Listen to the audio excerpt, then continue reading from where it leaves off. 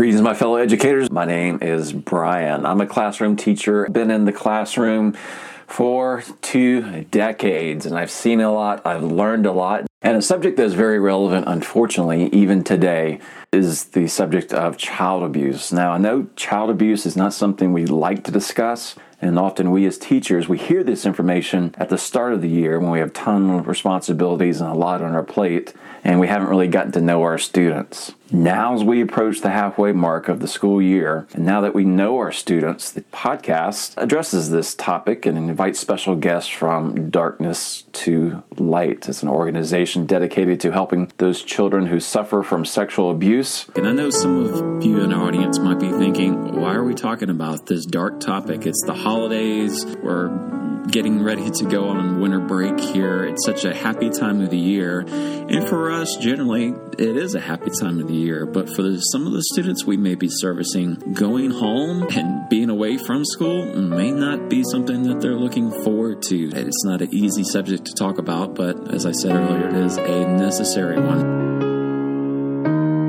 And joining us is Cindy McElhaney, Director of Programs for Darkness to Light, and Dr. Lyndon Haviland, board member on Darkness to Light. Thank you so much for joining us on the program today. What's really going on out there in the world of sexual child abuse in today's child?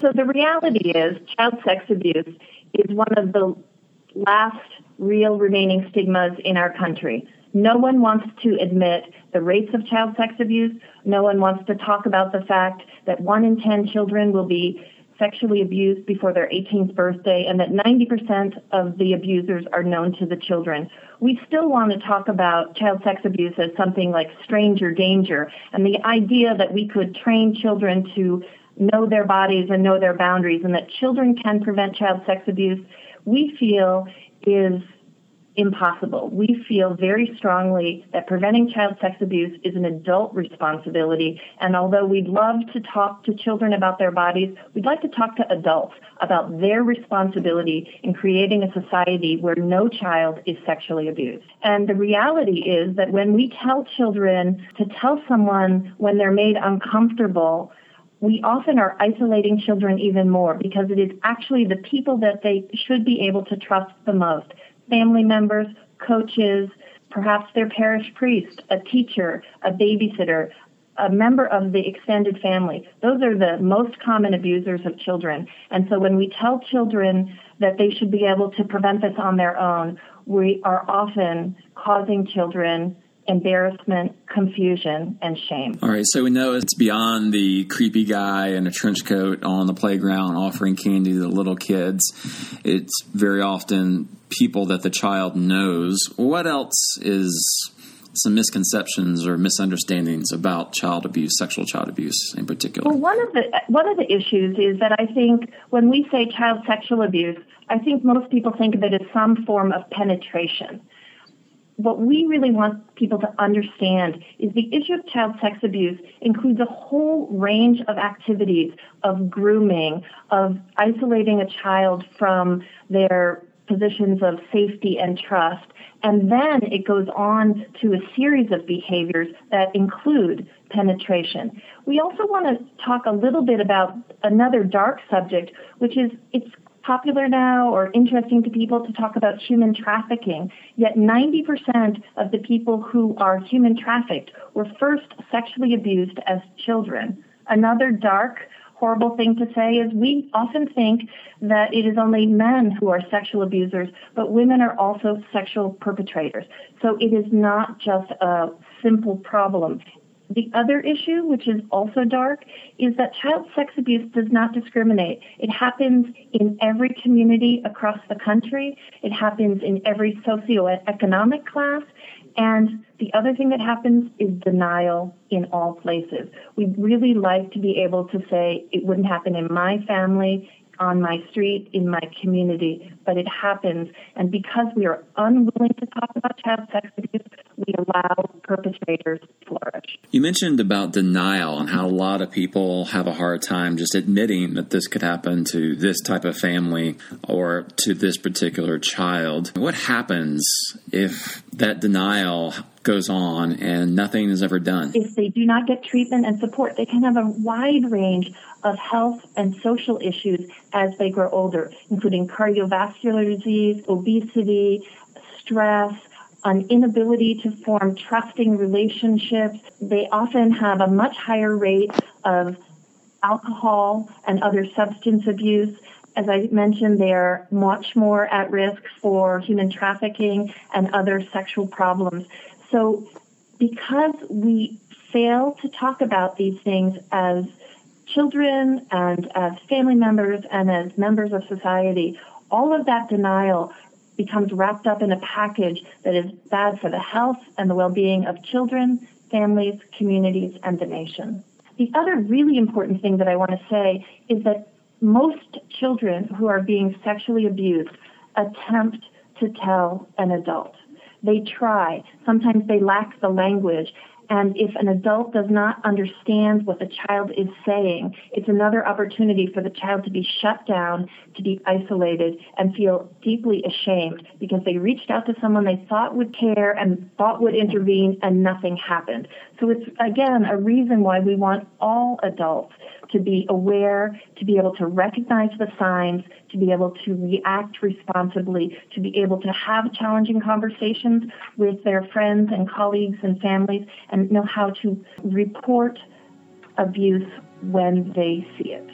What are some things we want to keep in mind as this interaction happens? Children will communicate things in a wide variety of ways and many times not in a very direct way. And so kids will give you a little piece of what happened, or they'll tell someone that it happened to someone else, and they see how you react. And so many times a disclosure starts with some fairly innocuous statements or questions, and they're testing you to see how you react. It's very hard for a child to communicate and articulate what's happening to them. And that comes back to many children try to tell an adult, but also it is true that many children just never tell an adult. They don't disclose, they don't know how to, or they've been threatened, or they're afraid. And therefore, again, back to adult responsibility, it's about being sure that as adults, we can recognize the signs in children. Give us some scenarios that we as teachers might face. The first scenario is the child hasn't disclosed something to you, but they're showing signs. They've started acting out, and that's different for that child, or they're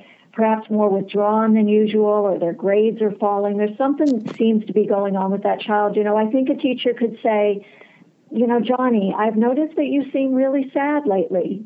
Is something bothering you? Is there anything you want to talk about?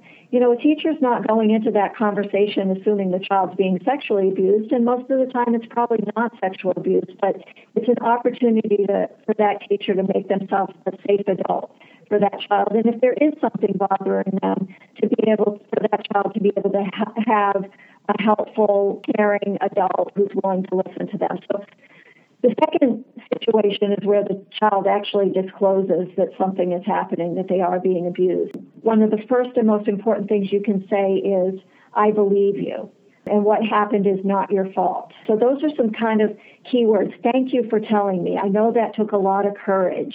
Right there in the moment, the teacher can just affirm the child in a way, I believe you, can be one of the most powerful things that a child can hear in that moment. And then the next thing is really to just listen, right? Because you don't want to ask leading questions. You just want the child to feel comfortable in telling what happened. And so, teachers can use questions like, tell me more about that, or what happened next? And just let the child tell their story, right? And then the next most important thing is to make a report. And teachers in this country in most states are mandated reporters, which means that if they see or suspect abuse or have received a disclosure, they need to make a report to law enforcement or child protective services. So those are some of the key ways that teachers should respond. And in most states, there's an immediacy to that. You must report within 24 hours. And if you don't do that, teachers can be in violation of the law, lose their licenses, and more. Ladies, what can be done if, let's say, a student has come to us and doesn't want us to do anything or tell anybody? That's a common thing, is that the child will begin by saying, I've got something to tell you, but you got to promise not to tell anyone. And as teachers and caring adults, we can't make that promise. We have to say, look, this is against the law what this person is doing. This shouldn't be happening. happening to you, and this is not your fault. We're going to need to bring in some folks who can help us work through this, and I'm going to be here for you as we do that. And so it's just really being able to help the child understand some steps have to be taken and that you're going to be there to support them. And I think that's the most important thing, is that they know they'll have support. And what Cindy's saying that is very important that I want to emphasize is this idea that we can't say, we'll make sure that that person never touches you again or they'll never see you again. Because if you go back to our statistic that 90% of the abusers are known to the child, and you're telling the child that they will never see their father again because the father is the abuser, it sets a very mixed message and confuses the child even further. So this idea of intentional listening, of just getting the facts and saying, I will be here with you, and I believe you, and this is not your fault, but not going any further. And then, of course, as a teacher, what you're trying to do is identify the support systems necessary for the child. The school needs to provide a mental health care professional, and there are places where you just need to help bring in the resources. You're not meant to solve all the problems. Your job is to report it and to be a safe, supportive, and present adult for the child who discloses. We're kind of taught in our day and age, if you come across a suspicious backpack sitting in an airport terminal, you're taught to just, if you see something, say something, just report it, right? Your job is to not open up the bag, look what's inside. If it is a bomb, to dismantle it. That's not your job, right? Your job is to report it.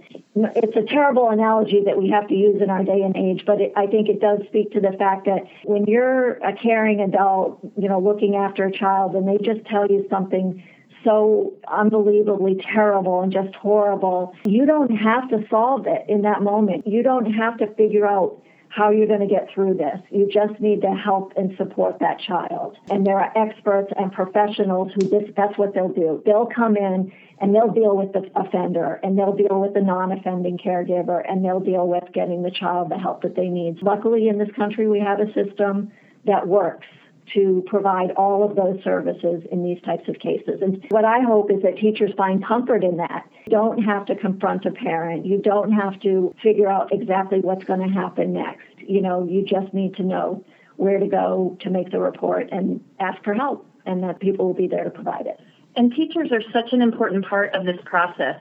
Children are with their teachers so many hours of the day. 60% of the reports of child sex abuse come out of interactions with the educational system. Teachers are an essential part of preventing child sex abuse or responding appropriately. So we, Darkness to Light, are always delighted when we see a state take on a mandate to educate all teachers and all people within the educational system. The crossing guard, the bus driver, the teacher's aide, the cafeteria worker, all of those people see children every day, and they see them for hours and hours. So as Cindy mentioned, when children have a radical change in their behavior, they seem more withdrawn, perhaps their hygiene starts to be lacking, perhaps they start to kind of shy away from physical contact, there are signs that should provoke a caring adult to just check in to make sure everything's okay and to signal that you're paying attention. I want to piggyback on the top of what Lyndon said. We're just so happy when teachers and states and, teachers take the training. And I really feel for teachers because there's so many demands being placed on teachers' time and so many training requirements. And they just want to be in the classroom with their kids, teaching kids. That's what they do. And of course they want to protect their kids. There's a scary thing out there called child sexual abuse. And what teachers tell us after they take the training, they come in, obviously, I got to take another training. But, they leave saying, I think there might be a child in my class that's experiencing this. I know what to do now. Or I've been teaching for 20 years and I've seen this in kids. And I've always wondered how best to handle this. It's really still a dark and scary subject, and it is still not dealt with how it needs to be dealt with in this country. It is little by little coming out of the shadows, and with more and more cases in the media, I think people are recognizing, hey, I should get educated on this because, one, we need to protect our children from this happening in the first place. But second of all, what if it's happening? What do I do? How do I respond? And so I think for teachers, the training can be extremely powerful. So cliche what we say about knowledge being power, but it really is. It's like once you have that knowledge, you say, now I know what to do if I'm ever in this situation. As we come to the end of our program, tell me more about the Darkness to Light organization that you ladies are a part of. So Darkness to Light was founded about 15 years ago to talk about the fact that no one is willing to talk about child sex abuse, and this idea that survivors have a story to tell, and their story is a story that teaches us what we need to know to create a safe society for children and for everyone.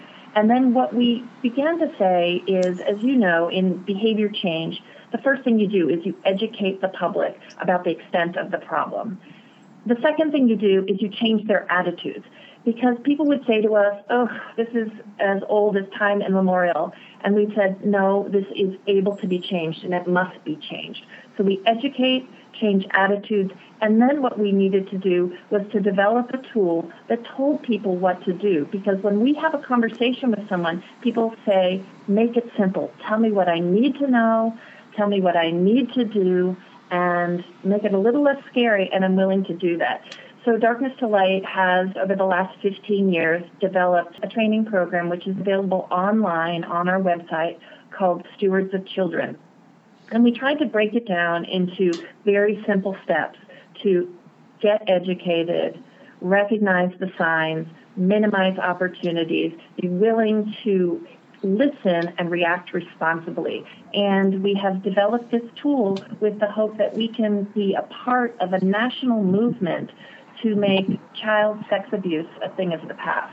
So our impact is beyond the million trained, but we really want to be a part of a national movement that says we don't need to see another scandal in the newspaper. What we need to see is a national action plan and a society that says every child has the right to grow up free from child sex abuse and every right to have a happy and healthy childhood. I know for myself personally, I took the Darkness to Light training a couple of months ago, earlier in the year, and really found it powerful. It really opened my eyes to the damage of child sexual abuse and how that damage can carry on well past childhood, and techniques that I can do as an educator to make a difference. Prevention programs, more about the issue of child sexual abuse can be found at Darkness to Light's homepage at d2l.org. And I definitely want to thank Darkness to Light's representatives on our program today, internationally respected public health expert and board member Dr. Lyndon Haviland, and Sydney McElhaney, the Director of Programs for Darkness to Light. Ladies, thank you so much for your time and all that you're doing to help children. Brian, what we want to say is thank you. Thank you because we know that you have a great following. We hope that anyone who's interested in Darkness to Light and learning more about Stewards of Children will join the movement and take Stewards of Children training online, because we know that it is an adult responsibility to prevent child sex abuse, and we can't do it alone. So we're hoping that people all across the country listening in today will join us. And I hope you will join Darkness to Light at www.d2l.org. I highly recommend them. Thank you so much for listening, and we'll talk to you again soon.